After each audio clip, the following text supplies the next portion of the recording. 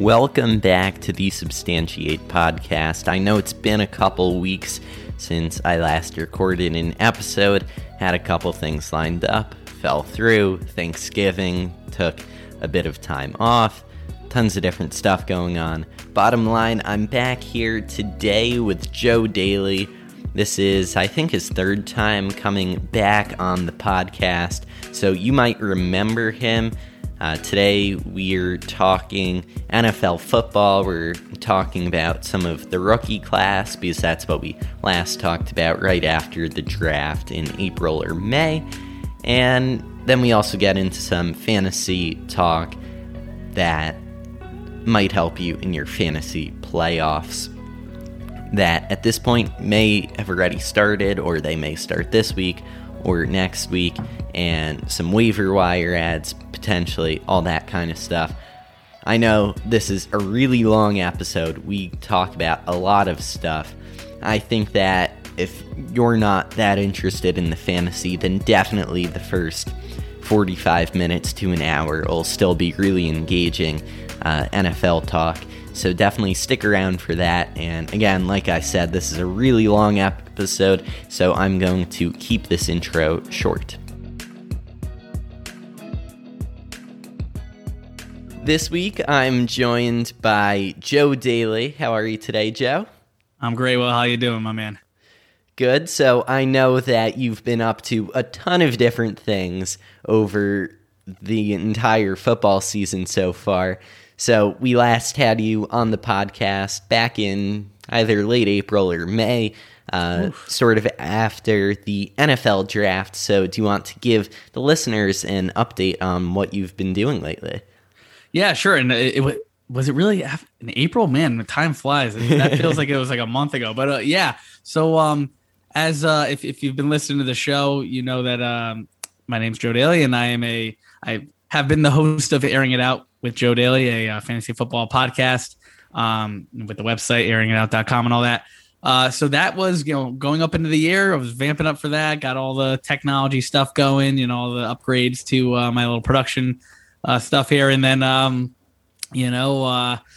once the season hit, right before the season hit, I actually was very lucky to kind of sign on a little part-time gig with rotowire.com, who, they're major, big time hitters in the fantasy football or fantasy sports world, I should say. And I've been writing for them, doing a lot. If you play fantasy, then, if you're on the ESPN app, DraftKings, stuff like that, CBS Sports, all that, you see those updates for the players. When you click on your roster and you click on each individual player, you get those little updates. That might be me. You may have read something I wrote. I focus a lot on the Denver Broncos. I'm a Cowboys fan, but it is what it is. But I focus a lot on the Broncos as a kind of a beat writer for them, or for RotoWire. So you got to watch the Cowboys get crushed. Oh, I don't want to talk about that now.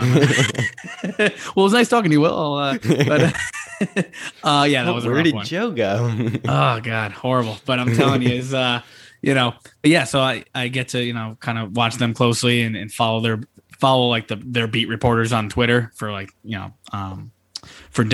Denver Gazette and all these other people over there that are following team, and any updates that I could provide, type those updates into those little apps that go, into the RotoWire thing, comes out to your phone, to your DraftKings account, all that, which has been fun. And then on top of that, I think it was like week 2 of the NFL season, they asked me to do a weekly feature article called the NFL reactions, and then for each week. So after the 1 and 4 o'clock games that typically post around the start of the 8 o'clock game. So that's been fantastic because as I've told you, I'm super passionate about writing and fantasy football, and podcasting, obviously something I'm growing to love as well. But it's been amazing to kind of have that trajectory pretty quickly within RotoWire, which again is it's a renowned, well-known publication. They do so much. They're on SiriusXM radio and they have their own podcast. They're all over the place and they're fantastic. So just to be a member of that team is like a dream come true. And, it's great to get my foot in the door, and the people there are so nice. But if you don't subscribe, go over. It's a pay for site. Most of their content, I think some content is, I think free to view, but if you don't already and you play fantasy football, RotoWire is fantastic. They have so many tools, lineup optimizers, DFS strategy. I mean, everything you could think of under the sun. It's fantastic. So if you don't have an account with them, go sign up. You won't be disappointed, and you get to read me. So, hey, which is cool. But it's been a busy season so far, and just to kind of tie that up, the podcast, airing it out, and all that has taken a bit of a backseat with what I'm doing with RotoWire, and just life being so busy. But I plan on getting that going again towards the end of the season, just to kind of finish strong, kind of playoff push for fantasy managers out there, to be able to kind of provide that and kind of get my stuff going, try out all this new technology again for the podcast, and do it. I'm really excited. So stay tuned for that. But yeah, it's been great. And it's great to be back, Will, for sure. Yeah, definitely getting new technology is always exciting. When I first got the microphone about a year ago now, maybe a little more than, as soon as I unboxed it and, clicked record for the first time and wanted to hear how it was, and then I immediately sent like 5 invitations to potential guests. Always exciting. No, it's cool. And, I'm excited. And just seeing you do your thing is fantastic. And, like I said, I love the show. So keep up the good work, my man. This is fun. So again, always happy to be here. Thank you. So today, like Joe was talking about, making a playoff push, we're going to talk about the NFL, which is now more than halfway through the season, which is kind of hard to believe with everything going on. Now, I wonder if you include the preseason and the postseason, if it still comes out to halfway, but still, definitely along the journey. And so first, we're going to look back at all of the rookies of this year's draft class, which was what we talked about last time when Joe was on the podcast, and see how they've compared to expectations. Would you have drafted them in the same spot? Now looking back 6 months later. And then after that, we're going to get into some more fantasy football type stuff. What players are going to continue to grow over the rest of the season, and what players are going to step into bigger roles, smaller roles, coming back from injuries, all of those kinds of things. What you can expect from the remainder of the NFL season, because even if it's halfway done, there's still a lot to come. Oh, yeah, big time. So, for starters, looking back at this draft class, I don't think you can start anywhere else but the number 1 overall pick, Trevor Lawrence, the quarterback out of Clemson. Everyone knew he was going to be the number 1 pick, but Trevor Lawrence has not quite had the optimal season. Even in their win the other week against Buffalo, they didn't score a touchdown. So what would you say, Joe, is maybe the biggest issue with so far what's gone on in Jacksonville for Trevor Lawrence? Well, I think the fact that he's in Jacksonville is the biggest issue. I mean, here's the thing. The guy's a supreme talent, and he should have been picked number 1. I mean, honestly, there wasn't a mistake. Just because he hasn't been great, it's more a function of the cast and crew around him. The coaching staff, Urban Meyer, I don't know how long he'll be in Jacksonville. I wonder if this is a one and done sort of thing for him. But yeah, I mean, Jacksonville there's a reason why they had the number 1 pick. They were horrible. They don't have a good team, and their skill position players, underwhelming. Defense, not great. Not even good.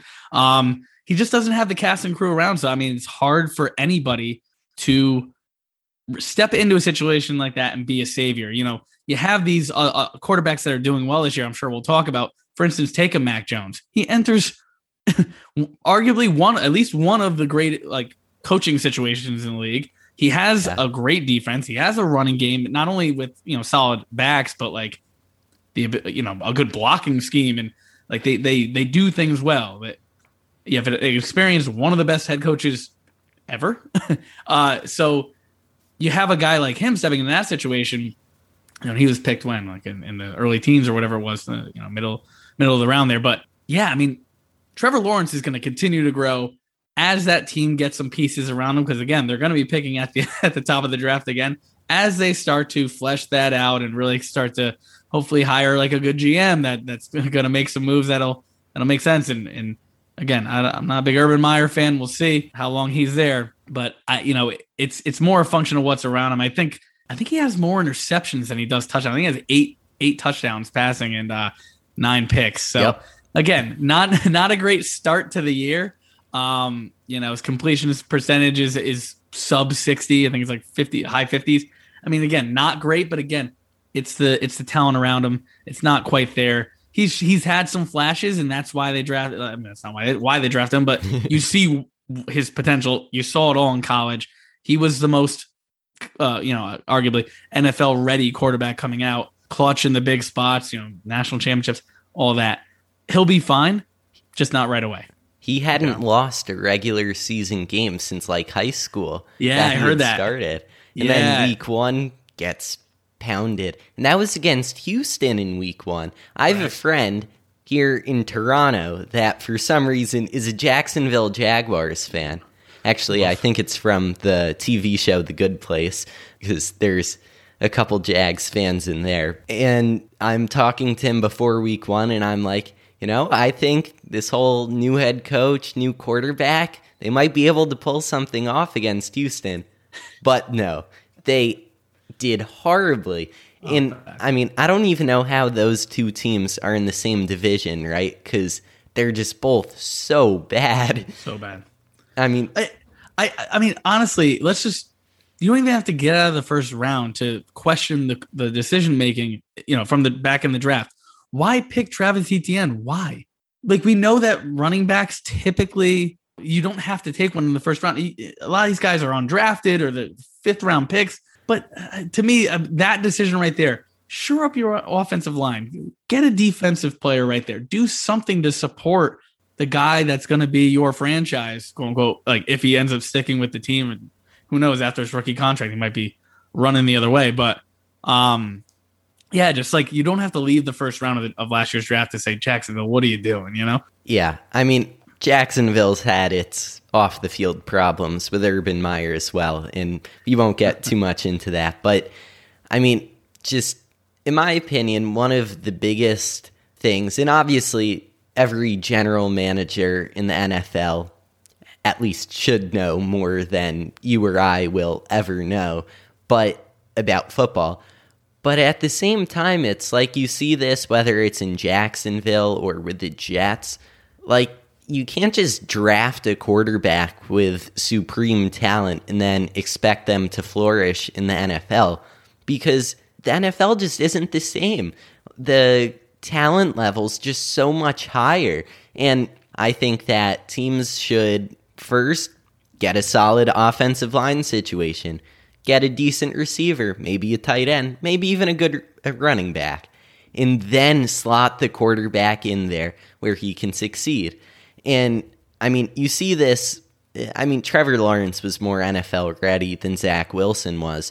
But the Jets, they didn't go out and sign a veteran quarterback to start and then, let Zach Wilson get a few snaps here or there. Third quarter drive, you're up by 14 points, although that wouldn't really happen with the Jets.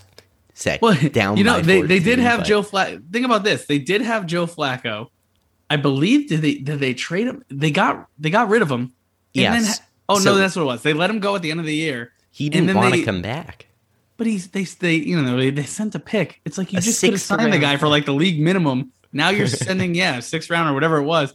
I'm just, again, but that's what we're talking about. Decision making for these teams that end up picking at the top of the draft for a reason. It's decision making. It's lack of top tier talent. Yep. Or a collection of talent, and those things are going to plague those franchises until they get them fixed, until they hire the right guys. Now with the Jets, I like this Saleh guy. I think he's going to start turning things around, hopefully. And again, they got to make good picks. They got to continue. And I think Zach Wilson could be good. I really do. I believe it was Chris Sims. If you listen to any of his stuff. He's on Pro Football Talk. He's on NBC's like the Sunday night coverage and stuff.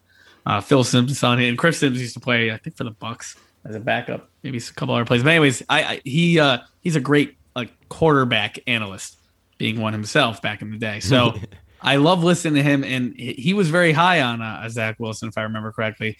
So, and I trust his eye for those things. So and this is a very similar situation to Trevor Lawrence, which is like, okay, it's not going to happen right away, but I think with the pieces, he could be more than serviceable with the sort of skill set he has. So, I mean, we'll see. Again, a lot of this is, even at the draft, it's always who knows, and it's still even through, half a season, we got to wait and see situations. It's their first year. It's, the situations are horrible as one would expect.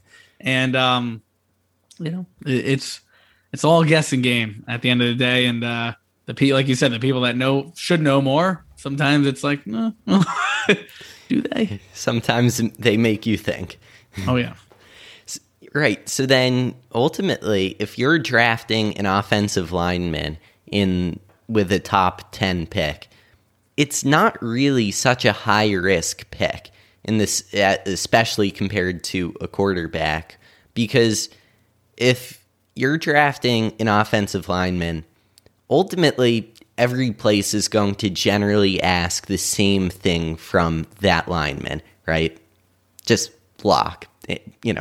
Obviously right. There's different kinds of blocking, run blocking, pass blocking. Right. I think for GMs, it's easier to hit on those skill position players because like you said, their skill sets are very determined. Like they're very defined. You can see them on tape. Mm-hmm. The thing that could get a little hard is when you have someone from, maybe a smaller school that isn't playing the same level of talent as like an SEC team week in and week out. Yep. That's where again, it's their expertise that are saying, okay, that guy can still he has the athleticism and this and the pro days that, they go through all the combine stuff for all that. But those are a little bit easier to grade, I would imagine. Again, I don't know, but I would imagine, but to that point though, I would say with what you're saying, quarterbacks are at such a premium that everyone wants the next Mahomes, right? Whether you get, or even the Prescotts of the fourth round, who is, he came into the league, his deep ball accuracy, there was so many flaws in his passing game. So I don't know who is coaching him up in Dallas over the past few years, but it's night and day. I remember I'm a Dak guy, and I was a Romo. My buddies will tell you I'm a Romo fanatic. Right? I just absolutely one of my favorite athletes of all time. But so Dak came in. I like Dak. I thought he played really well that first year. I was like, oh, okay, maybe our guy of the future. And then obviously Romo, he was done. But to see his progression in just like 2 years, 3 years it's crazy to me. So it's like everyone wants to hit on the guy. And the thought is, okay, if this is the highly touted prospect that all these people are talking up, we won't get laughed out of the league, out of the draft if we take this guy. Yeah. Like Tua had a lot of the skill sets that you want to see. A great deep ball, could place the ball wherever he want. He had good decision making, all that stuff. Now again, hasn't been great. Offensive line play, not great.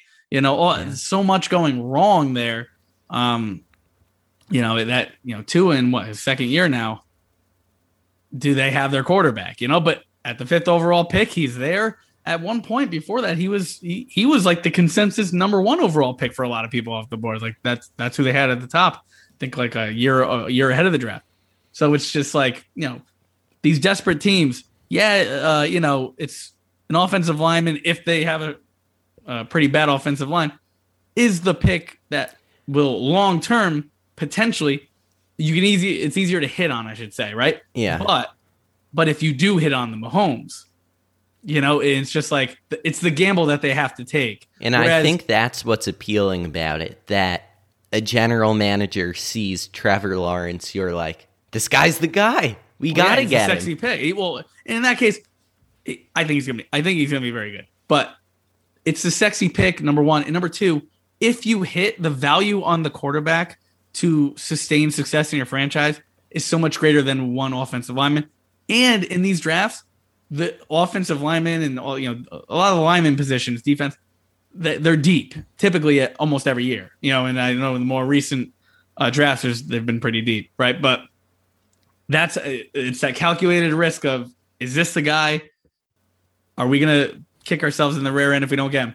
Like the Dolphins, they took Tua ahead of Justin Herbert. Right now, was it the right pick? I don't think so. Because Herbert is looking like he could have some Mahomes potential. Mahomes at his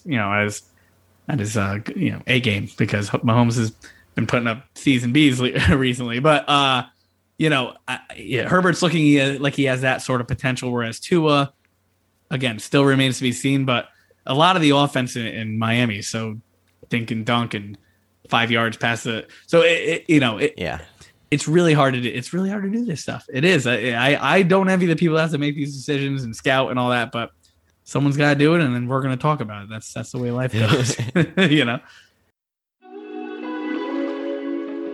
All right, I'm just going to take one moment before we get back to the program with Joe to tell you about Built Bar. You all know how much I already love these bars. They're protein bars, but honestly, they kind of taste like candy bars. All have their double chocolate flavor some nights if I'm like, hey, you know what? Gonna go have some dessert, or a double chocolate Built Bar. They've got a ton of amazing flavors. Coconut brownie chunk, up there, one of my favorites, and they're still selling that right now, although I believe that's a limited time flavor. They've got a bunch of different flavors coming in and out for the holiday season, plenty of flavors, and I mean, you really can't go wrong with most of the bars there on Built.com. And if you use code SUBSTANTIATE at checkout, then you'll save yourself 10% off your final order. Again, Built.com, code SUBSTANTIATE, the name of this podcast, 10% off your order at Built.com. Yeah, the situation in Jacksonville isn't that different from New York with the Jets, with the exception of Zach Wilson getting hurt a couple weeks ago. And then you have this guy no one's ever heard of. Well, actually, you may have heard of him because nope. He was. Oh, no.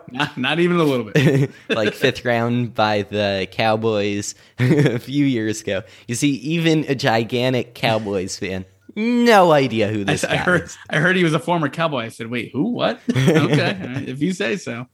Yeah, no idea. But I mean, in that, what was it, the Bengals, right? Yeah, I mean, in that little spot start he had, not bad. I mean, and again, the Bengals defensively haven't been like world stoppers, but they've been okay, And for the Jets to come out and do what they did, and Michael Carter, rookie running back, it was impressive. But that speaks to this idea of the NFL, and all these things are so hard to predict. It's just it's crazy how on any you always hear on any given Sunday, it's so true. A lot of these, like, was it a week or two ago, so many crazy upsets and stuff. Like there were like 6 or 7 underdogs that won. I think it was 2 weeks ago. And it's the same sort of, like, every week I feel like I'm asking, is this player for real? Is this team for real? Are they contenders? What's going on there? I feel like it's constant. So when we look at these rookies, it's like, throw them into the mix of like, hey, it's your first year, go have fun, and all this other stuff that's going on. It's been a wild year. And not just that, but it's like, well, when does the luck run out? Okay, on Thursday night, the Patriots were favored by like 6.5 or something, and they go and blow out Atlanta like 25-0.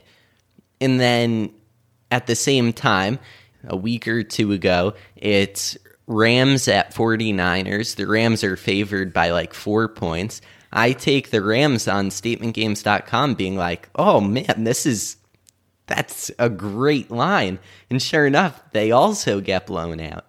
So, I mean, they're just when you think you've got it figured out, you don't. If you think you have it figured out, you could not be more wrong. Yeah, no, it's insane. I was joking, if someone put like a 6-game parlay on with the all those underdogs winning a couple weeks back.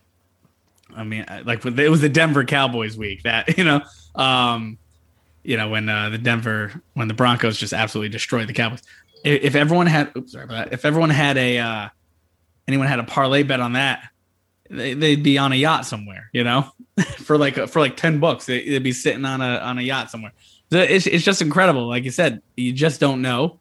And these rookies, listen,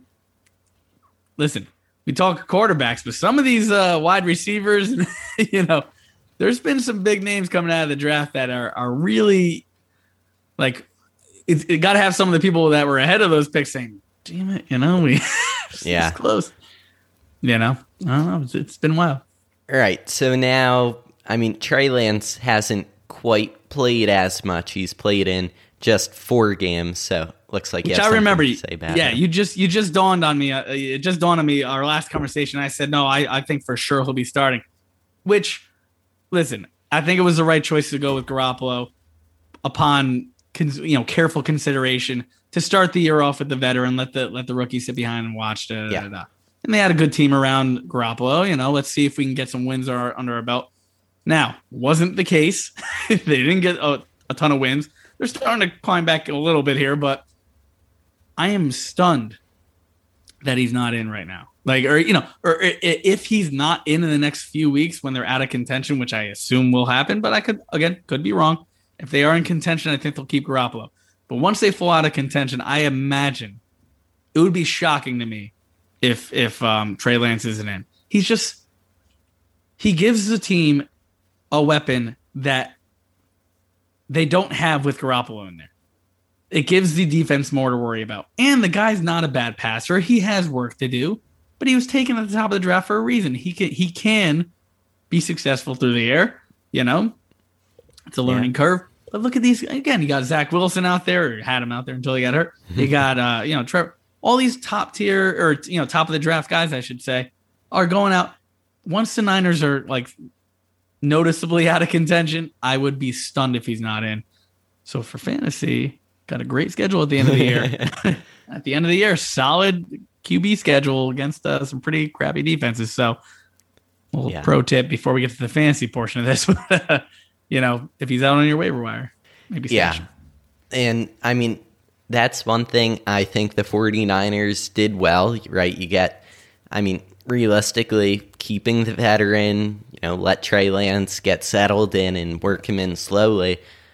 But then ultimately, just like what happened in Chicago, the starter gets hurt, and now you got the rookie in. And again, when we had talked last time, right, the Andy Dalton signs with Chicago, 1-year deal. Seems like Chicago knew exactly what they're doing, looking back on it at least, right? We're getting the veteran quarterback, and then for 1 year, then we're drafting the quarterback, sits behind the veteran for a little while and works his way in. Now, they had also said specifically QB1, and after they draft Justin Fields, especially to trade up for Justin Fields, it was a little shocking, but again, looking back on it, not that crazy. Well, it's Andy Dalton, but yeah. Hey, he started games for Dallas last year also. Exactly. And look how that turned out. Exactly. And here's the thing about Justin Fields. He's a guy that I got to imagine, and again, maybe they know something about where Rodgers is going next year, but I am stunned that the Broncos didn't take Justin Fields when they could have. Because the Broncos have a good team around him. And listen, Teddy Bridgewater is doing a decent job managing the offense. He's not taking a lot of shots. It's a lot of running. It's a lot of the running game. They're doing all right. Record-wise, but he's managing the offense enough. But they're just not putting up enough points. In today's NFL, points are where it's at. You got to be able to contend with the Mahomes in your division, and the Chargers that can like put up 30 on you in a second, typically. But to see Justin Fields not go there, and instead they took who would they take? Patrick Surtain, who I thought the Cowboys would end up getting. Surtain, whatever it is. But to not take Justin Fields there and let the Bears come up, trade up for him. I thought it was a solid pick, and things were shaky to start, but it looks like he's starting to come into his own. He's another one that I think is a little bit held back by the system he's in, held back by the coaching staff. I don't think Matt Nagy's going to last much longer, is my guess. With another down year, assuming they don't go on some crazy run. I don't know how long he's actually there, but I think if someone can come in and take advantage of his talents, and again, the guy's a gamer. He has the spotlight experience, back in college and using his legs. Look at who we have that's at the top of the league right now. Lamar Jackson, right? These are all like MVP candidates. Lamar Jackson, Kyler Murray. These are guys that can throw. And again, Lamar Jackson, another one, kind of like Dak, progressing in the passing game, taking shots, accuracy improving. You have the right coaching staff that can do that and kind of coach up your guys that already have the potential there. There's, again, Denver, unless they know, hey, I think we got Rodgers next year or something like that, they got to be kicking themselves, because they were right in that area at the end of the top 10 there. So it was shocking for me, but I think he's going to be someone that pans out. I don't think he's going to be Brady or anything like that, but I think he could have a really, really solid career. And he's showing some flashes lately, using his legs when he needs to, airing the ball out where he can. Again, that stuff I think will improve. Yeah. It can, Look at Josh Allen. Josh Allen, his accuracy was horrible in his first year or whatever it was. First two. Yeah, and then now look at him. I mean, what changed? Coaching? I mean, I don't know. I don't know if they brought in a new QB guy for him, QB coach, whatever. I don't know. But something happened where this sort of thing, this progression is natural. When you see the game clearer as the years go on, when you're more experienced, when you can see where people are blitzing from, the decision process becomes easier, and you see these guys take big leaps. So, again, it's tough to judge, but I think a lot of these guys have potential to really take the next step in better situations with better talent around them. Definitely. And sort of on a side note, Justin Herbert drives me crazy, his name, because there's not Justin Herbert. You see, that's why it drives me crazy. Justin Fields drives me crazy because there's Justin Herbert, and then there's Khalil Herbert. Khalil Herbert, who's a running back on Chicago. And then there's Justin Herbert, the quarterback in LA, and I always screw those two up. Just make sure if you have them in fantasy, you're putting the correct one in your league. Oh yeah. There's I saw something recently where someone, I believe someone picked up or like used a waiver or like their fab budget or whatever on the wrong. Oh man, was it Amari Rodgers or something like that instead of Aaron? No, it wouldn't have been Aaron Rodgers. It was something like where it was like a similar name, and they ended up dropping a pretty decent player for a very like a no-name sort of guy that wouldn't be on anyone's roster instead of the guy they actually wanted, and they spent money, and it's God, dude. Gotta dot your I's and cross your T's for sure. But exactly. Yeah, that's funny stuff. Funny stuff. All right, so now in terms of all of the wide receivers, tight ends, running backs, so all of the other offensive pieces from the draft that might be on your fantasy team. So you've got at the number 4 pick, Kyle Pitts, followed by Jamar Chase, Jalen Waddle, Devonta Smith, and you go down the list. Now, these players have actually all done pretty well, right? We have Jamar Chase, who's the early Rookie of the Year candidate. You have Kyle Pitts, who is also really stepped up. He's made some incredible catches so far this season in Atlanta. And again, another bit of a shaky situation, especially with Calvin Ridley there. And then you go down Jalen Waddle. Again, the Miami situation is not great. Devonta Smith, also the Eagles' offense has probably exceeded expectations of most. And looking back at Kyle Pitts, right, Atlanta, with the exception of last Thursday, clearly not a horrible team as you might expect having the 4th pick in the draft. So how did Atlanta get to that point in the draft where they're able to pick up a star like Kyle Pitts to their roster? So, I mean, the Falcons are and have for a while underachieved with some of the talent they have. And listen, Matt Ryan's in the twilight years of his career. which is crazy when you have Brady, who's like 60. But, his offensive line has not been solid for quite a while now, right? Which, again, for someone who's not mobile and for someone who's, up there in age, not ideal. So, of course, just, in injuries and stuff like that, and losing Julio for parts of the season, Calvin out for, last season was just a rocky road that led them to that top pick. And, with that, they end up taking Kyle Pitts, who is, and I said this on the last time I was on, I remember correctly, that he was one of the best players in the draft, just overall football players. Yeah. And from what I'm seeing, again, I'm not going to say that the team's doing well, but he is a phenomenal talent. He is fantastic, and they're lining him up at wide receiver. He's just an oversized wide receiver at this point. He's all over the formation, which is fantastic. And with this whole list of guys you just mentioned, these pass catchers, they're all kind of in a similar boat where almost all of them, where they're coming into a situation, and the one in Atlanta is a little bit interesting and kind of unusual. I'll talk about that in a second, where they are the guy. They in the passing game, they are the whole show, right? And that wasn't supposed to be the case for Kyle Pitts because of Calvin Ridley being the veteran, the returning veteran, the now stepping in the wide receiver one role with Julio in Tennessee, and not so much the case. So, but with that, he's been phenomenal. Now he had a rough week last week. Yeah. Okay. Against the Patriots, they take away your number one threat all the time. But and that's just their MO. They're going to take away your number one offensive threat and forget about it.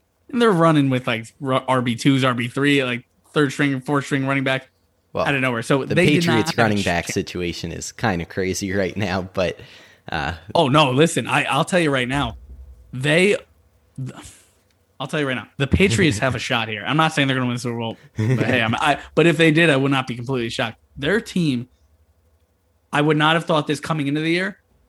Maybe I should have. Is so well rounded, and they're coming on so strong. And think about they almost beat the Bucs. They almost beat the Cowboys, right? They are coming on super strong when it matters. We're heading into the cold weather season. They're in New England, right? Their running game, their run blocking, their run schemes, fantastic. They're hitting holes. These guys are, and they got between Damian Harris and Ramondre Stevenson, they have a fantastic 1-2 punch there. I mean, really, really, they are impressive. And then you got Brandon Bolden, the guy, he might be Brady's age, but he's been in the league forever. And he's coming in on passing it. I mean, just they're pass catchers. That's the one issue I have. If we can get these guys going, but Mac Jones is starting to step into his own. They're not relying so much on the running. They are a running team, run first team, I would say, but he is starting to air it out. He is the guy too. It is, people have to be kicking themselves, and if he goes to I don't think he'd be the number one pick even if we did the draft over, but if he was, let's just hypothetically say that, I don't think he's doing nearly as well as he is now if he was in Jacksonville, because as we said earlier, the situation is horrible. The talent around, coaching. But for him to come, he landed in the perfect spot for his game. And if you remember, I don't know, this might have been before your time, when Brady won his first Super Bowl, he wasn't great. he wasn't the GOAT, he wasn't the guy that you rely on to go and win you the game. He managed the game. He made his throws here and there, but they relied on that defense. They relied on a solid running game in New England back then at the beginning of the run, 2001, whatever it was. So with that, I think they have a real shot here, and I'm really impressed. But back to these, Well, one comment about that. Sure. I think that if the Patriots make a real playoff push, I'm going to go out on a limb and say that Mac Jones, if that is the case, wins the Offensive Rookie of the Year, because that would require him, like you were saying, not great pass options. So, I think that would mean that he would, in fact, step up to whatever the case is. And they did. They spent $1 bazillion in free agency. They got both Jonnu Smith and Hunter Henry, right? Two great tight ends in this league. And Jonnu Smith hasn't quite seen as much of this success this year, but Hunter Henry, he's sure had a couple spotlight plays. But yeah, back to Kyle Pitts. In fantasy, he's the 4th-ranked tight end on the year, averaging 11.3 points. Obviously against the Jets in London, he put up almost 27 points, which, I mean, again, it's the Jets. But everything's in context here, right? Yeah. But what's interesting is, right, they go Jets by Miami. And then again, in Miami, 23.3 points. So ultimately for him, it's been a lot of boom or bust, as you'll often see in fantasy. And especially for rookie tight ends. Typically, they are hard to trust. But this guy, like I said, so talented, and they're not even lining him just up at tight end. Where, again, tight end, it's a lot of like, you might be blocking one play and have to stay in line. So there's a lot more to worry about, as opposed to like, hey, go get open, run your route, do what you got to do as a wide receiver. And that's where he's playing a lot of times. So they're asking a lot of him. They need to, because of the situation with Calvin Ridley. And I hope he, is in a good place and gets to a good place. But, a lot is on this rookie. And that's the thing with these guys that you just mentioned. Devonta Smith, not so much him where he is the number one target, but it's not like they've really kind of went run heavy as of late. Definitely. But Jalen Waddle, he's the guy. You got Gesicki, I guess, would be the 1B or the 2 there as far as pass catching goes, but as a tight end. But Jalen Waddle, he's being relied on. This guy's getting the ball thrown to him like 100 times a game, so that's a guy coming in. And again, rookie wide receivers come in and usually take some time to develop. But here are some guys that are coming in. Jamar Chase was on a record-setting pace and is lighting the league on fire as a rookie with a sophomore quarterback. So it's just like you're starting to see some of the tide turn with these quick turnarounds on young players, right? Especially these guys picked to be great. Jamar Chase, top 10 pick. Waddle, we'll see with Miami. We always got to give that little disclaimer. Yeah, we'll see about the Jets, Miami, and all these other people. But you're seeing these turnarounds really quick as far as talent starting to come to the forefront for these guys. And I got to imagine that all those teams that took those players, unless they needed a quarterback, are feeling pretty good about those picks. Maybe the Dolphins are thinking, I think they were really on the Deshaun Watson thing, and who knows what'll happen next year and how that all plays out in the core system, right? So, and that's the when you don't see the Broncos go for a Fields when they could have, and all these other people, or Mac Jones even at that point. And let's not forget Jimmy Garoppolo. They could have tried trading for him also.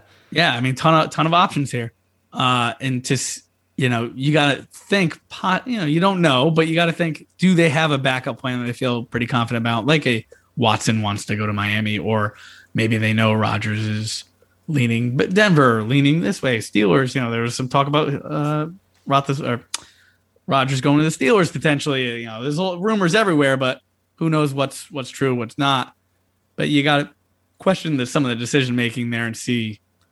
Again, they know more than we do as far as what their intentions are, of course. But, with the 4 pass catchers, I think they're going to have fantastic careers. And it's just about getting there. The team, the system coming around them. And, I don't think the Bengals are going to make much of a run this year, but I really think they are, with the talent, with the offensive talent. Once the line gets even stronger there, the defense is okay. If they can shore up some things there. They could be a team that people worry about. As long as they're not playing Mike White. Right. Hey, listen, you never know. But we'll see. It's like I said, these it's hard to tell with rookies, but some of them really pop. Really popping. And it's been fun. It's been fun for fantasy too. Having these Jamar Chase types and seeing them go off, which is nice,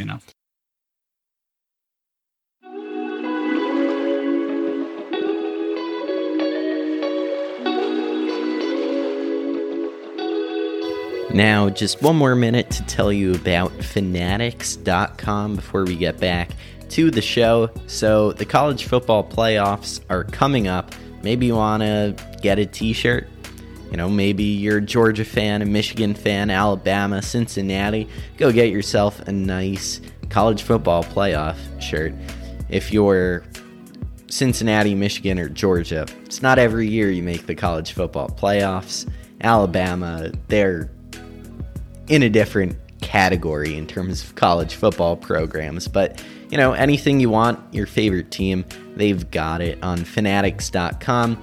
NFL, NBA, everything, MLB, NHL. Maybe you watch the MLS Cup, you want to get yourself an NYCFC shirt. You can go ahead and do that on Fanatics.com. And if you go down into the show notes, click the link there, then your purchase will be tracked back to me, where I'll get a kick of it to help support the show at no extra cost to you. 2 more players in this draft that I want to ask you about. The first is going to be Najee Harris. He was the first running back taken, number 24 overall to Pittsburgh. What we've seen out of him, especially fantasy-wise, he has really played well in terms of putting points up. Now, at the same time, I'm not sure even if he's scored a touchdown yet this season. Looking that up. But, right, when we see someone like him, especially, again, fantasy-wise, he's in a decent situation in the sense that, Big Ben's getting older. They do have 2 reasonable wide receivers, Deontay Johnson and Chase Claypool, but definitely in need of a running back, and he's definitely played well in that role.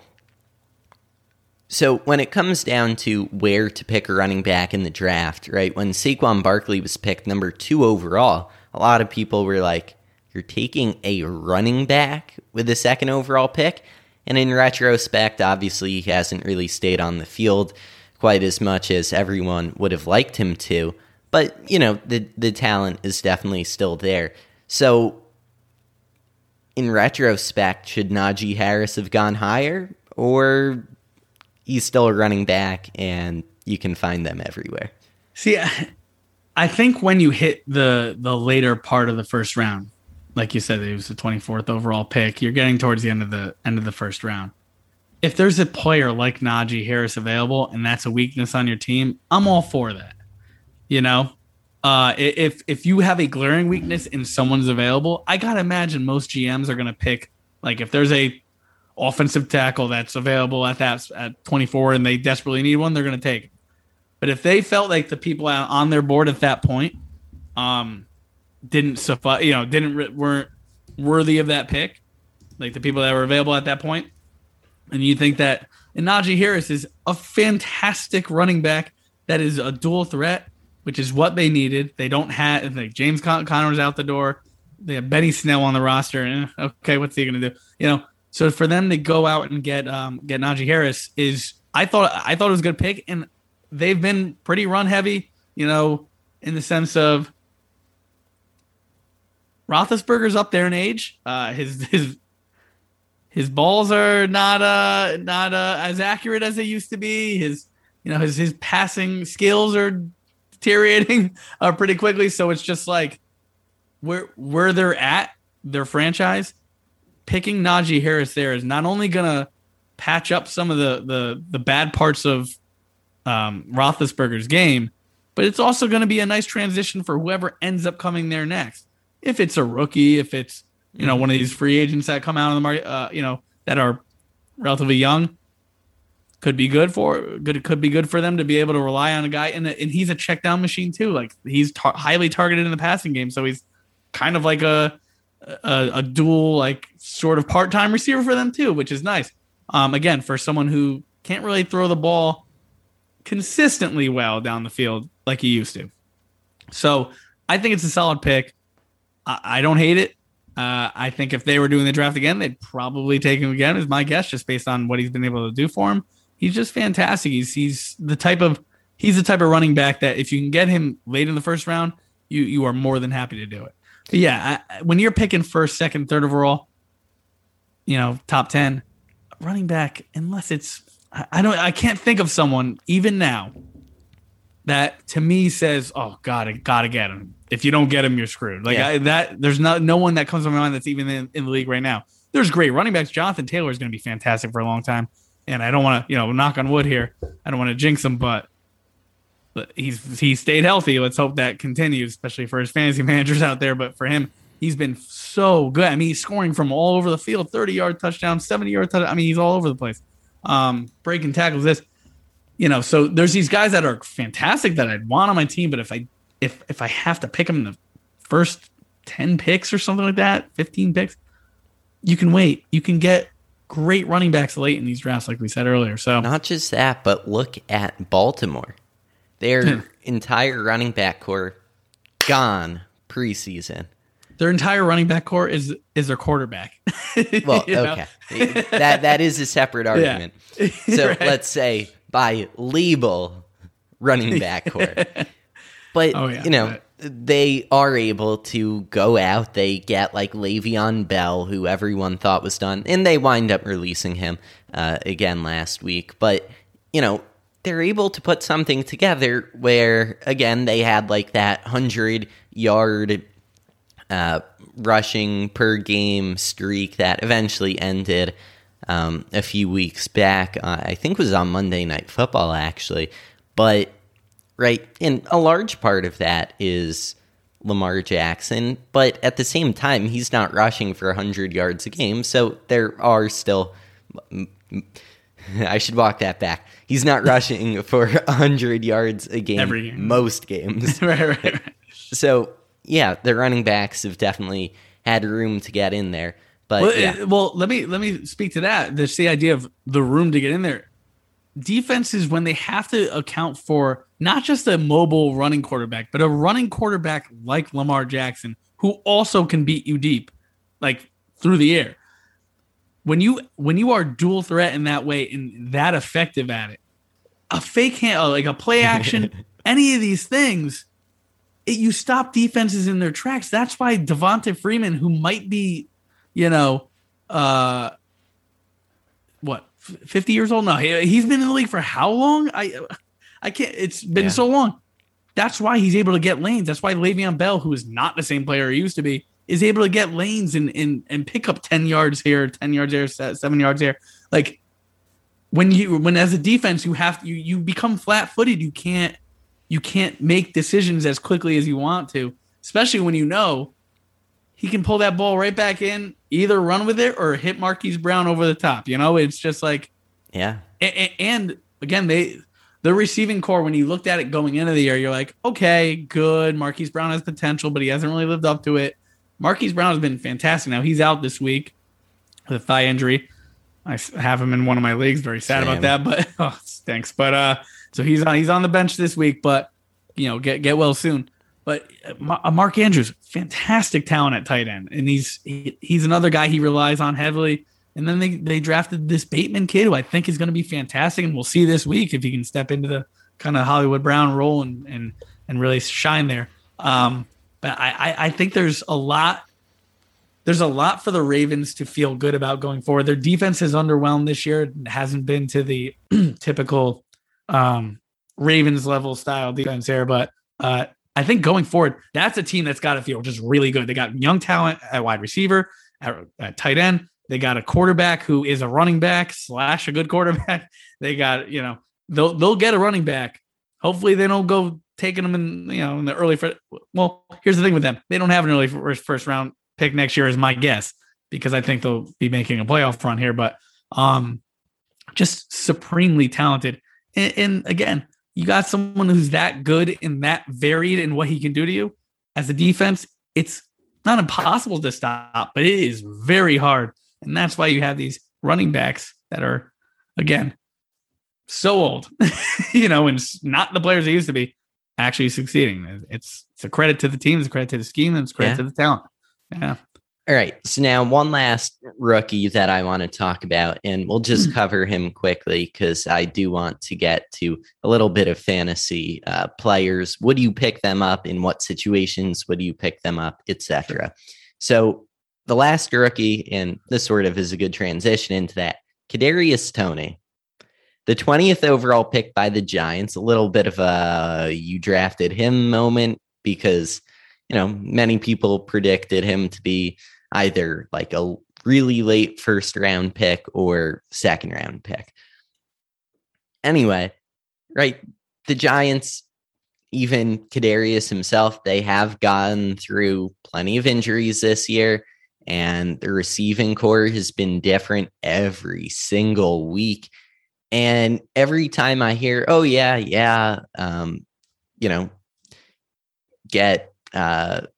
pick up Kadarius Toney. He's been playing great. He'll do this or that. And ultimately, like, every time I just look through his numbers for each week, they're just not great. He has a couple spikes here and there, but those are kind of outlier situations against not great teams.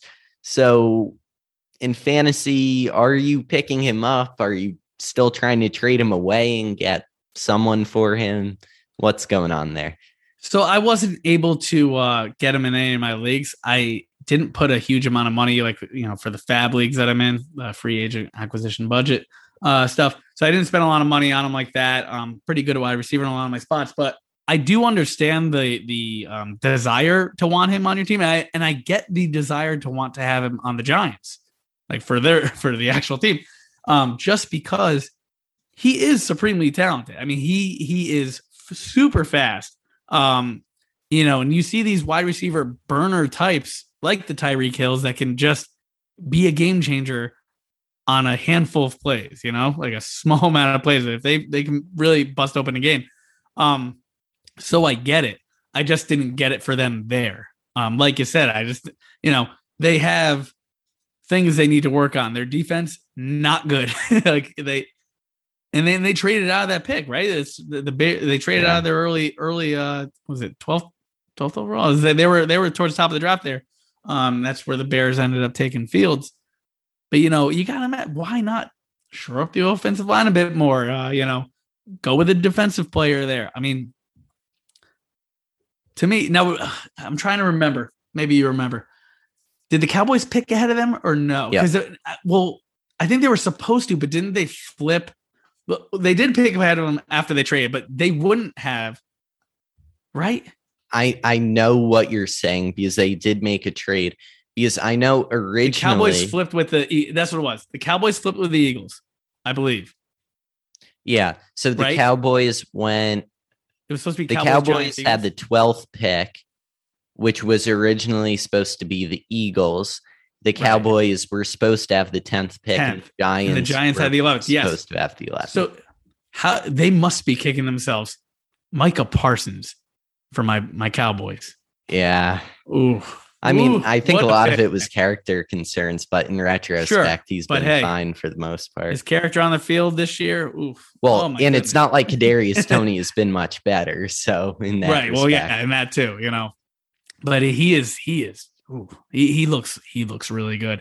And this defense, again, we're not like top of the league as far as I don't think we're this 85 Bears style of defense. We're giving up a ton of points most weeks, right? I mean, even to the Broncos, but we have the makings. So we're in almost any game, we can beat, I think, I'm not just trying to be a homer over here, but I think we can beat anybody in the league. We came close with Tampa Bay.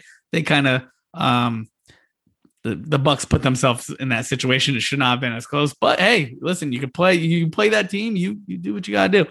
But I got to imagine the Giants are kicking themselves. I think they could have used that pick better. They could have not traded out, Well, I think that pick you can't fully judge until obviously they got another first rounder. But I will say this. So look, but the receiving core is nothing to, yeah.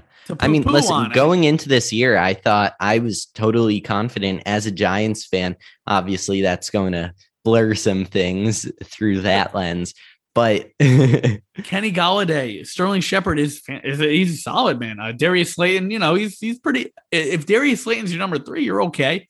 And then who was it that they go out and get, like Josh Ross or John Ross? Yeah, John Ross, who's a speedster type. Name. Yeah, so you got all these guys that are, can fill in. You had depth that's why it's like, for me, I think Kadarius Toney can have a great career, and I think he could finish the year pretty strong for the Giants. And here's another thing. Giants are going to be down in most games, and they have been. So you're going to need to continue to put the points up on the scoreboard there. So, throwing the ball is where you want to go with that. But it's just, for me, I don't think that they needed that. There were other needs. But again, I think they got a supremely talented guy. Who knows how long some of the receivers that they have currently on the roster are going to be there, but they gave a good amount of money to Golladay, who just signed this year. So, yeah, I mean, it's not an interesting loving that one. Yeah. Well, especially with the cap situation. Oh my God. Yeah. Well, if he can get back healthy, I mean, I think, cause it's like, there's no rapport being built. I felt like he's been out for so long. He's, but we'll see. We'll see. I mean, Monday night, we'll see, got a really tough test. However, the Bucs passing defense is not what it used to be. So the Giants, I think, could put up some points this year. Well, that's mainly due to injuries, but nonetheless. Yeah. Hey, listen. Again, you can only play who's on the other side of the field. That's it. So, yeah. I mean, especially like with that deal, and so much of the money is guaranteed, and it really, I mean, until the salary cap really expands over, I forget what year they said that that they project it's going to increase a lot by. But right now, I mean, like, I have a friend whose father went to college or whatever with the Giants assistant general manager, Kevin Abrams. Mm-hmm. And Kevin Abrams, right? Like, he's the Giants capologist, they say. Like, he's the one that manages the cap. And I feel like Dave Gettleman gets a lot of, the talk that, again, some of that is with him, but they did try to fix up some of that cap situation last year. But a lot of that is just kicking the can down the road. And eventually, if you kick the can far enough down the road, theoretically, the salary cap will be large enough eventually that it won't matter. But that means you're also locked in with that player for the next 4 years. Right. Not always what you want. No. But I do think that Dave Gettleman gets a little more hate than he deserves with everything that's gone on with the Giants. But makes sense. It's just when you underperform for so long, in a New York fan base. I know you're up in Toronto, but the New York fan base down here, they are loud, and they want their success, and they want it now. It's a tough market, and that's in every sport. It's not exclusive to football. Oh, true. But yeah, it's we'll see. I mean, who knows? If Daniel Jones ends up being, if he continues to progress, I think he's a nice player. I think he has potential, and he's got the mobility a bit there. I think if they lean into that a little bit, and kind of, again, he's not Lamar Jackson, he's not Kyler Murray, but if they can lean into that and kind of make defenses fear it a bit, again, not the same level of these other guys, but just use that a little bit, but develop him as a pocket passer as well. And they, like we said, they have the talent at wideout. They have pieces. So we'll see. Yeah. So now, I mean, realistically, personally, I've been trying to stay away from the NFC East, except for, I guess, really just Dak or CeeDee. But I mean, in sort of similar situation in a way with both the Cowboys and the Buccaneers, is they just have so many different receivers to go to, so many different options.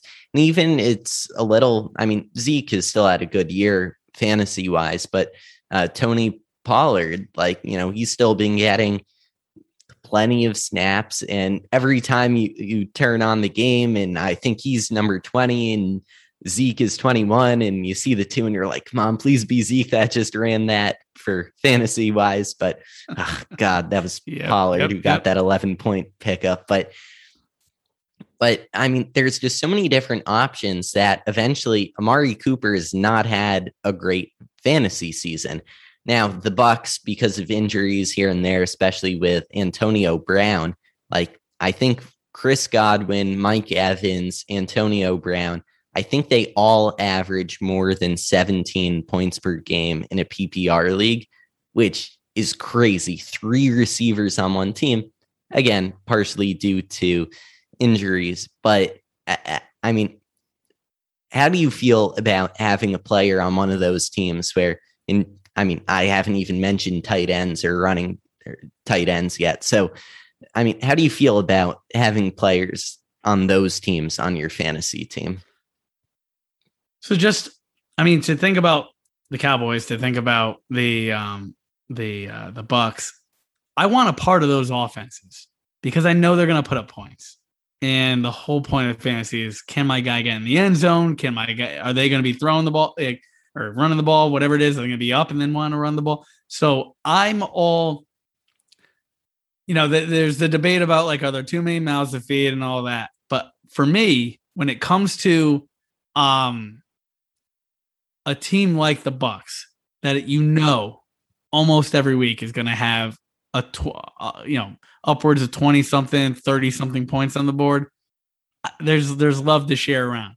Now, I don't want to stack like a billion of those players on my teams because, on the days where it's CeeDee Lamb and not Amari Cooper, and I have both, but there will be weeks that I have both and I'm like, I won my matchup because of that. Maybe I had Dak so it's just like, give me the players on offenses that I know are going to move the ball, that I know can move it through the air and on the ground, that are well-rounded teams.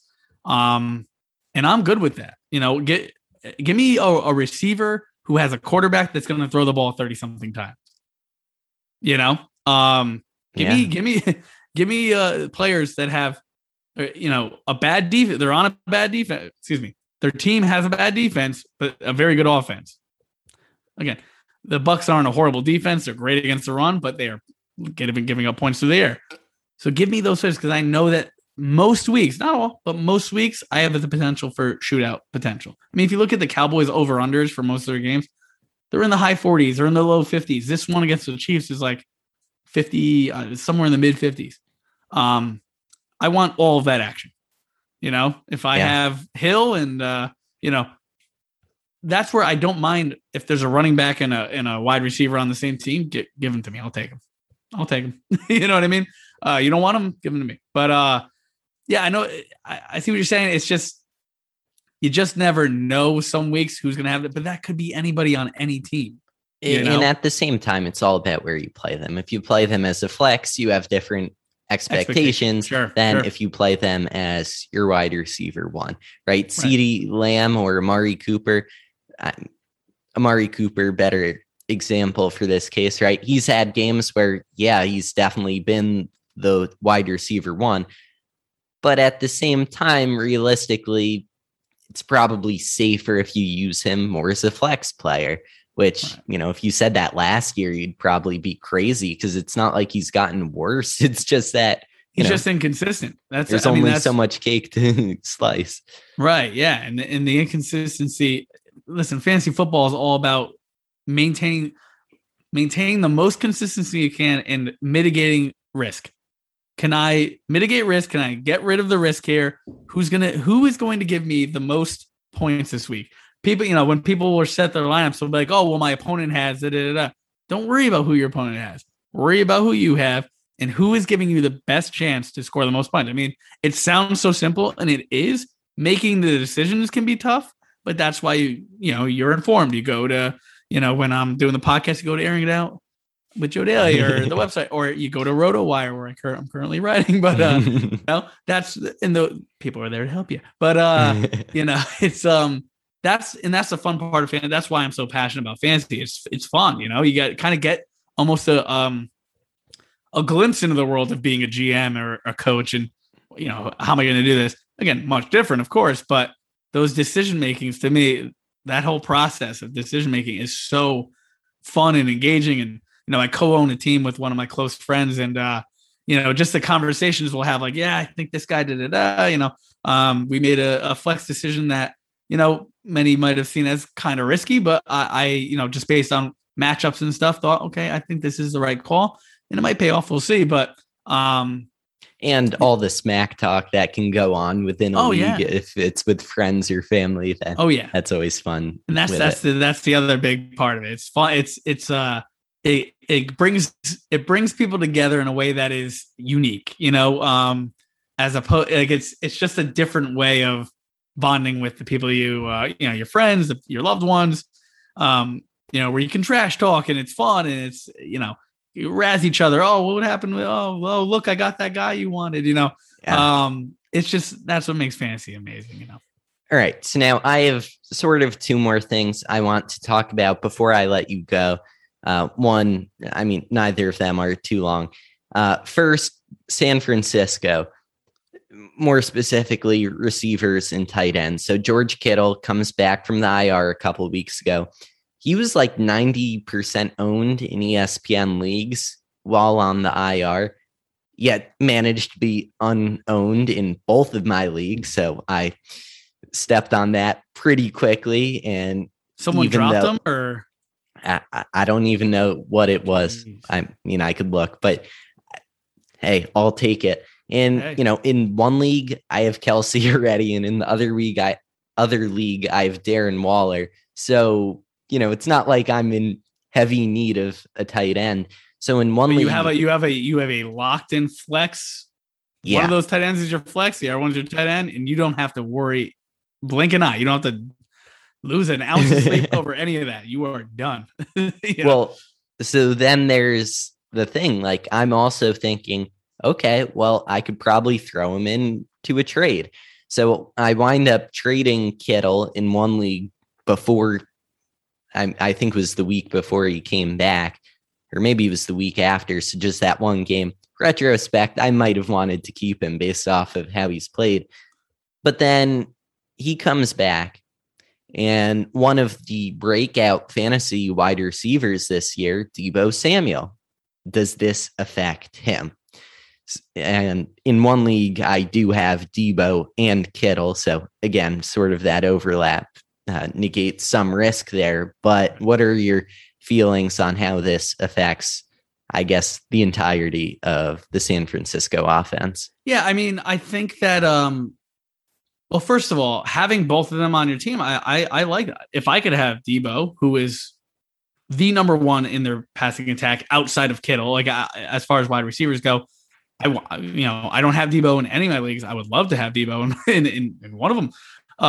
And Kittle, again, is he's a reliable target for Garoppolo, and hopefully if it's Trey Lance, it becomes one for him too. But what's great about Deebo himself is that they give him the ball, they draw up plays for him out of the backfield, jet sweeps. I mean, he's got the ball in his hands. Last week, so much. Just screen passes. So they use him. And again, that's an example of a great system where these players, and again, Trey Lance is going to be going into a great system where they know how to use the people and the talent that they have. They can harness that and use it to be successful. Now, as a team overall, they haven't been overly successful, but some things have gone into that. However, what I will say is this: I think those two together can at least in the league they have them both, can win you a championship this year, because, and maybe not just the two of them, if you have a solid team around them, they have a great schedule going forward, which I mentioned with regards to Trey Lance earlier. If he ends up, or listen, Trey Lance or Garoppolo, whoever's the quarterback, has a great playoff schedule in the fantasy. So if you make the playoffs, they're gonna be able to throw the ball effectively in those final weeks. I'm good with both of those. Now, if the one that you have, Kittle, is it also Waller, or who's that one? Is Kittle and Kelsey? Kelsey, all right. I don't know when your trade deadline is, but if you are struggling at running back, if you're struggling at any of these positions, then I love to trade. I'd love to at least talk trades, even if they don't end up happening. I want to kind of grease the wheel, see what I can get going. But there might be just test the market for it. What do players want to give up? But listen, tight end is at such a premium because there's so few that you can rely on. You have two of arguably the best outside. Waller's up there too, of course. But even he's been a little underwhelming. Pitts. I mean, Pitts, there aren't that many. Yeah. And even, again, Pitts, Waller started out hot, but he's been cold lately, but I think he'll pick up. Oh my God. The game against the Giants, he had like 3 targets in the in the end zone, and he dropped all 3 of them. It was driving me crazy, even though I'm a Giants fan. Everyone has their days, where just things don't hit right. But, I honestly think that if you can flip it and maybe you are struggling or you're kind of weaker at running back and someone's really strong or wide receiver, whatever it is, if you can get one of those positions where you have to fill up multiple spots, because tight end, you only need the one. And correct me if I'm wrong, Kelsey's got a bye coming up. So you might, maybe try to flip him. I don't know. So that way you kind of buy yourself that. But, if you can flip one of these guys into like a top tier name, or maybe you do a little package deal, I don't think that's horrible either. What you want to do is, again, by the end of the year, mitigate risk. You want to take the risk out of your team and say, these are the consistent guys I can rely on most weeks to put up X amount of points. Like look at the point totals in your league every week. Check out the average. Look at your players and say, can I trust these guys to, if I kind of estimate, project, can they get to that or beyond? And if you think so, then you are doing your best to kind of lessen the risk and really, shoot for consistency and shoot for a team that you can feel confident starting each week, Yeah. And one stat that I think should be more looked at in fantasy of all sports is the mean absolute deviation. I feel like I'm back in statistics class. When what that is just how far from their average are they typically, right? Because if you're boom or bust, then your mean absolute deviation or standard deviation is going to be gigantic, and that's the risk. Again, there are things that are good risks, but nonetheless risk.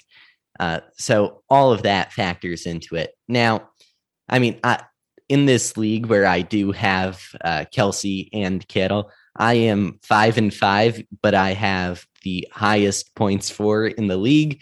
So don't you love that? Yeah.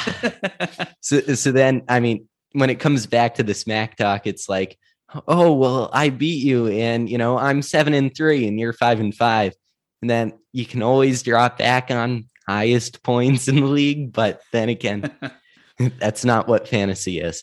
Anyway, So lastly, and then I'll let you go, just at each position, a player that you think, not the best at that position, but someone that has high upside to come in these last few weeks that maybe hasn't been realized yet, or, just someone that is underrated and maybe not as high of a percent rostered. So starting it out, quarterback. What is a quarterback that you like for these last few weeks? Good question. So I can't say Kyler Murray because he has a great playoff schedule, I'm assuming. So don't go there. That's too easy. I mean, for someone to finish off this year strongly, there's so many ways to go and a lot of them are the top tier guys that I want to say here. Yeah. But all right, wait. Let me ask you about this then. Russell Wilson. Is he going to come back and be Russell Wilson, a player that's mean absolute deviation probably isn't that high? He's a fairly consistent player, not against Green Bay where they get shut out, but, in general, at the beginning of the season and in the past, a relatively stable guy. How do you feel about him for the rest of the year? Yeah, I mean, Pete Carroll has come out recently and say that we need to run the ball more, which had been their MO for many seasons, even until with Russell Chris Wilson. Carson's now out for the season. Yeah, now he's out, but he's said that pretty recently while Chris Carson was still out. And he's he's looking forward to seeing what his current guys, Rashad Penny and Alex Collins, can do to kind of carry the weight going forward. But I could see Russell Wilson really. They're still in contention. So I can see them still pushing, but I don't know that they'll be in contention all the way through. But that doesn't mean he won't finish strong. I think he has a good shot to be a player. He's not. Here's what I'll say: if he's on my roster, I'm not like benching him for anyone that's like. There's not many people I would bench Russell Wilson for, or Yeah. Yeah. I wouldn't bench Russell Wilson for most players. You understand what I'm saying? So unless it was one of the top tier guys, like a Josh Allen or one of those guys. I think going forward, look for Derek Carr to really show some things. They're in the playoff picture, and they've been pushing the ball through the air quite a bit. So I think he's someone that could help you finish off a strong end of the year here. Another person that I think, and again, these are all people that are mostly owned. But Jalen Hurts, who's been up and down passing, but has been putting up pretty good fantasy numbers because of his legs. Yeah. I think he's someone, again, they have a very nice schedule in the playoffs, which is someone, that's someone that I really think that as the year goes on, of course, you get more experience, you get a little better. I think that he could be someone that, again, it's not like, oh, let me go pick him up. He's probably not out there on your waiver wire, but he's someone that I think is where you might not be able to trust him week in and week out. You're like kind of clenching your seat as you're watching, and he has like 5 points in the fourth quarter, and then he ends up with like 21 fantasy points by the end because he, throwing like crazy. They're behind or whatever. He's someone that I think with those matchups in the playoffs, kind of leading into the end of the year, they're not far out of it in the NFC East, but I don't think they'll give Dallas much of an issue there. And I certainly don't think they'll be in the wild card spot there, or contending there. But that's someone that I could definitely see, kind of giving you more of a confident boost at the end of the year there. That just continues to drive me crazy with Jalen Hurts. In last year, week 17, and it was against Washington. The Giants had beat the Cowboys earlier that day, and all they needed to do to go to the playoffs was the Eagles to beat Washington. And instead, the Eagles put in, who'd they put in the second half? Oh, they put Carson Wentz back in the second half, I think. And maybe they wanted to give him his last snaps as an Eagle. Yep. It's frustrating, man. I don't know. And then Jalen Hurts comes out this year and plays phenomenal. Anyway, moving on, and running back and wide receiver will be a bit easier to give a bit of an underrated player because there's more of them. But starting it off, running back, what is a high upside running back you're looking at these last few weeks? There's a couple of guys. One of them that really sticks out to me, and it's someone that I've really kind of been high on since the offseason, and especially kind of like really following the team with RotoWire closely as the Broncos beat guy, is Javonte Williams. Every time he has the ball, he just looks like a pure, like gonna whoop you right in the face. Just run right. He is breaking tackles, he's breaking tackles better than some of the stars of the league, and it's just like yards after tackles. He's just been absolutely fantastic, but he's stuck in that timeshare with Melvin Gordon. And if you look at their stats, if you look at their game logs week in and week out, they're almost identical. It's insane. Sometimes the touchdowns here, the touchdowns there, usually Melvin Gordon getting the touchdowns, but they're almost identical. If you look at the rushes, it's like 7 rushes, 9 rushes, 10 rushes, 10 rushes. It's insane. And it's like they're yards apart, which if people were, if that was running back, you'd be a pretty happy guy, but, and you own that running back. But no, I mean, I think Javonte Williams, again, the Broncos aren't going to be vying for a playoff spot. I think they're going to want to see kind of where they go. And Melvin Gordon's up there. He's been injury prone in the past. There's a chance as the season wears on, maybe something happens there. I think that Javonte Williams, if you don't have him on your team and he's been on someone's bench, see if you can throw, a decent look at their roster, see what they may need, and package something for him, because he could be someone that really steps up towards the latter part of the year. Again, kind of that bruising back, but has the speed as well. He's really, really, really talented. Someone that you want to keep an eye on. Darrell Henderson, again, these guys are typically owned, but Darrell Henderson is not one of those top tier guys in people's minds, but fantastic end of the season schedule. Really, really good. Especially he has a bye this week. So, he's sort of falling to the back of people's minds. Maybe a bit easier to go out and trade. Yeah, I mean, if you're good at running back, but you want to upgrade, give them a good. So if they need someone this week, give them someone that's, maybe relatively equal in talent, or like someone a little less, tiered down, but then give them a wide receiver if you're good there. Whatever, if you can make some sort of package deal that kind of helps their team this week if they need a win, that's something. Yeah, you want to look at those. That's why I love looking and kind of trying to figure out. If you've ever seen that meme with Charlie from Always Sunny looking at the board and stuff, that's me when I'm looking at all the trade stuff, trade possibilities on all my leagues. If I move this guy, maybe they'll, But he's someone that, again, fantastic on by this week, but has a great end of the season schedule to really get you going. David Montgomery been hurt for most of the year, kind of he just came back a week or so ago. Really good end of the season schedule. Playoff schedule is fantastic. Khalil Herbert, like I said, he stepped in and was pretty serviceable, but went back to the back burner. But he's someone that if you maybe you're playing with someone who's not as experienced or whatever, and they have him and don't know, he's been out all year. What do I do? See if you can go snag David Montgomery, because very similar to last year. Last year, he finished out the year so strong and helped people win fantasy championships as well if they were lucky enough to have him. But he's someone, again, that I think can really do some big things towards the end of the season. Okay, so then one last running back to look at here, coming off of injury, Kareem Hunt. Listen, if there's a team you can trust to at least relatively support two running backs for fantasy, it's the Browns. They are a run first offense and they do it extremely well. I think Dearness Johnson will go back to the third string duties once Kareem Hunt is back and healthy. And we've seen Nick Chubb dealing with some injuries here. If they're going to make a playoff push, you want to make sure these guys are fresh. I think that split will go just back to what it was when we were, when they were both healthy and all that. So when he comes off IR, he's someone that, again, if he's riding on someone's bench and you need some help at running back and, you're looking to make a playoff push, he's someone that you might want to look at, because, the Browns are run happy and they're happy to run both of them. So, and he's up, and listen, the passing game has been underwhelming. So there's chances of them being down in games, and they both can catch the ball, him and Chubb, but Hunt that's kind of his specialty, in open space there. So might be someone we want to look at for sure. Yeah.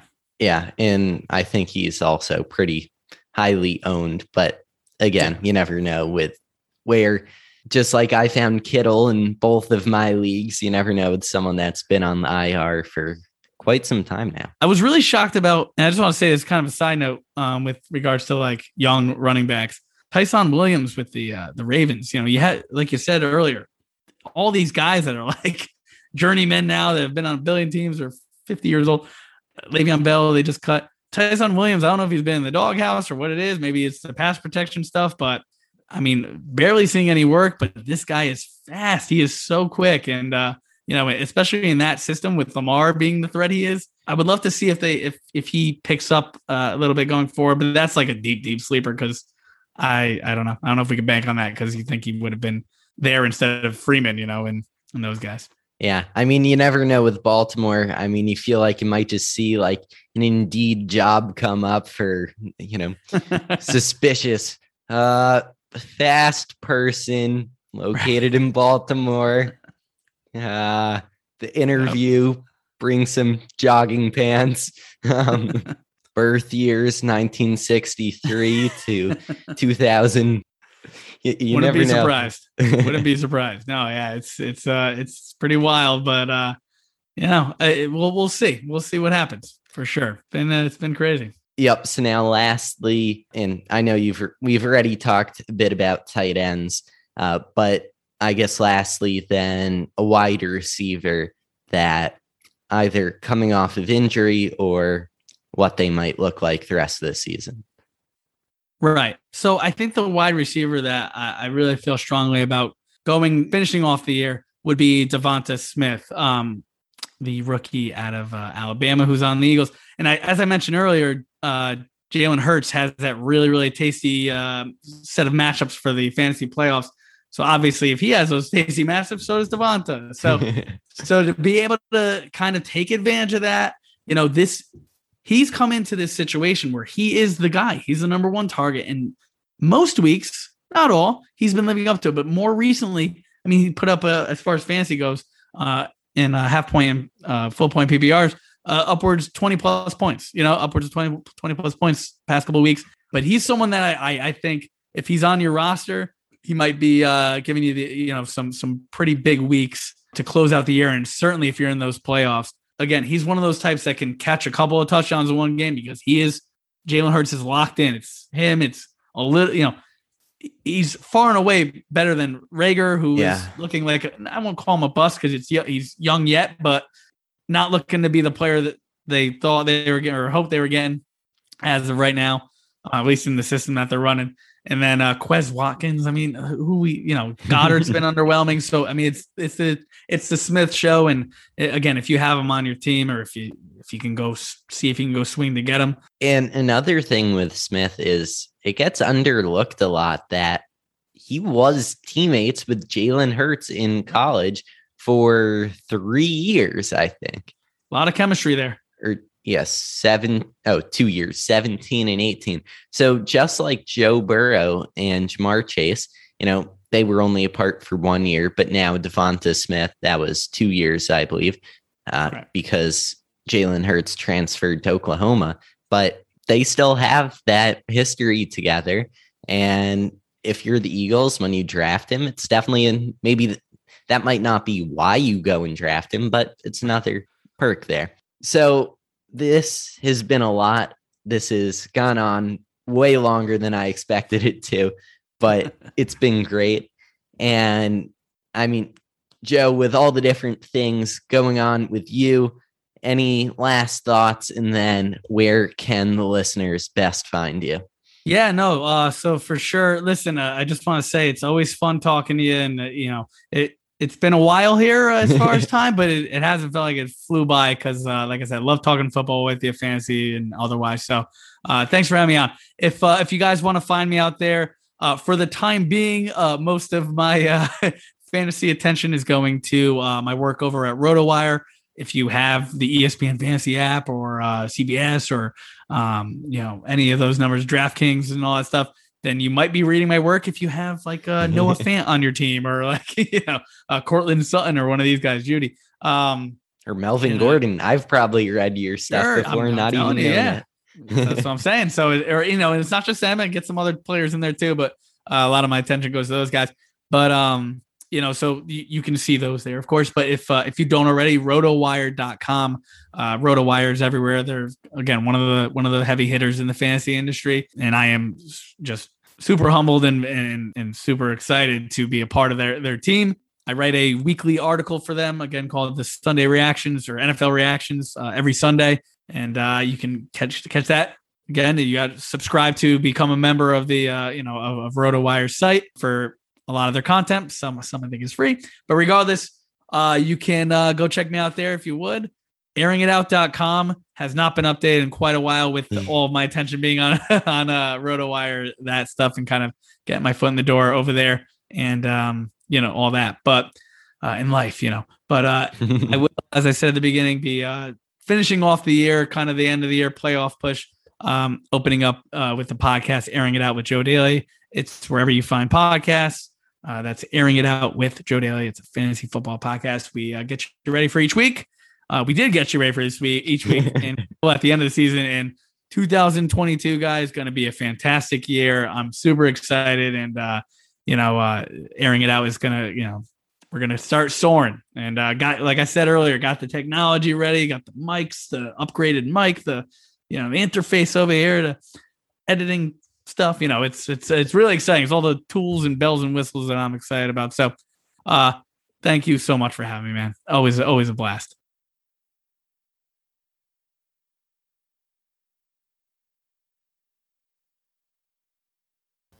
All right. Thank you for listening to this extra long edition of the Substantiate podcast. Again, as always, check out all of the links in the show notes for Substantiate social media links, and to find Joe, or to find Built Bar or Fanatics.com.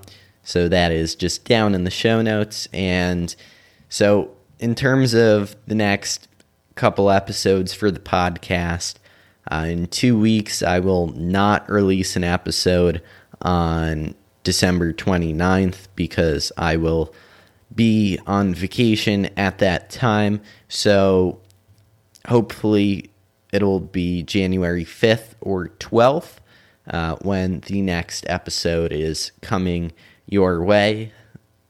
And I'm going to do everything I can to make sure it is on time this time, because it was not an optimal situation to need to wait so many weeks before releasing this episode. But until then, have a happy new year, and we'll see you back here next year. Thank you for listening to this episode of Substantiate. The best way to help support the show is to, number one, tell your friends about Substantiate. That is the number one way to support us. The second way is to leave us a 5-star review in Apple Podcasts or Podchaser. Number 3, follow us at SubstantiatePod on Twitter, Instagram, and Facebook. Hello, I'm Anthony. And I'm Dr. Issues. And we're hosts of Capes on the Couch, the podcast where comics get counseling. Superheroes don't always get to go home happy. That's where we come in. We offer psychiatric and mental health analysis of comic book characters. So check us out at capesonthecouch.live and across all social media platforms at Capes on the Couch.